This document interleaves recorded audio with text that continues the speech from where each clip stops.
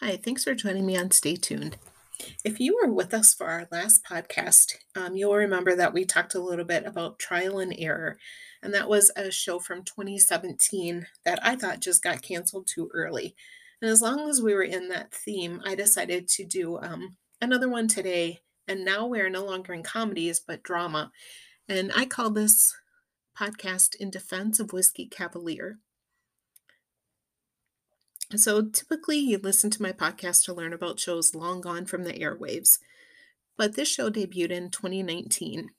Whiskey Cavalier was a show I thought I might be writing about in a decade or so as a classic television show. However, after 13 episodes, ABC pulled its life support. Unfortunately, there have been a handful of truly great shows the past few years.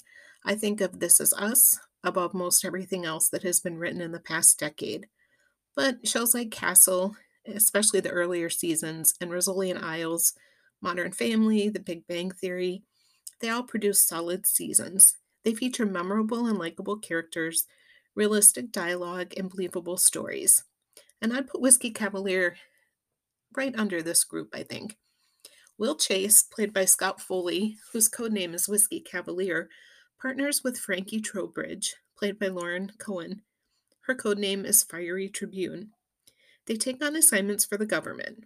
Their team includes Susan Sampson, played by Anna Ortiz, FBI profiler, Edgar Standish, played by Tyler James Williams, a computer genius, Hi Dada, played by Verdas, a technology inventor and problem solver, and Ray Prince, played by Josh Hopkins, who provides their assignments, tracks the team, and sometimes gets in on the action. In only 13 episodes, loyal viewers have come to like and care about these characters, their flaws and all.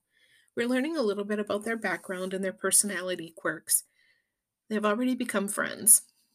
The opening credits harken back to the James Bond films of the 60s. Writers David Hemmingson and Jamil Salim have nailed the witty and fast-paced dialogue and action that is unpredictable, but not over the top.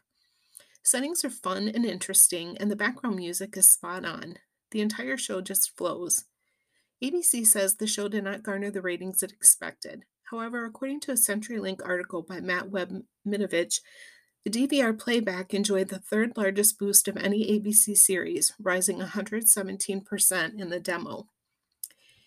Carrie Burke was quoted as saying that canceling the show was a very tough decision. The network is having Warner Brothers shop the show, but no takers have been found yet. The show was not produced in-house, and you have to wonder if that has more to do with the cancellation than the ratings. On this one, I think ABC stands for a bad call. Very few people I know sit down and watch a show at the time it's scheduled anymore. Even if viewers watch on the same night, they typically watch a DVR version. If networks are making decisions based on that archaic viewing habit, the results are going to be skewed.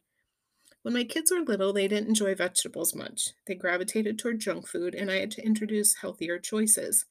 Eventually, they realized how important vegetables were for their health and began to seek them out. TV palettes are the same. If you give people ridiculous reality shows and sitcoms where every joke is based on a sexual innuendo, that's what they'll learn to like. Success of This Is Us, as well as shows being produced by Netflix or HBO, should give networks pause to look for quality shows and take some time to develop them. Viewers should expect and demand better programming. Whether it's sports, corporate life, or entertainment, everyone expects superior results yesterday.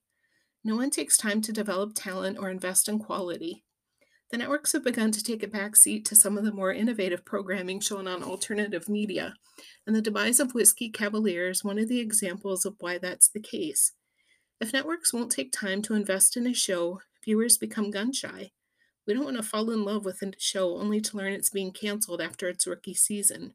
Shame on you, ABC, for not giving Whiskey Cavalier a mid-season debut a chance to develop its followers. It may have been a tough call, but it surely was not a good call.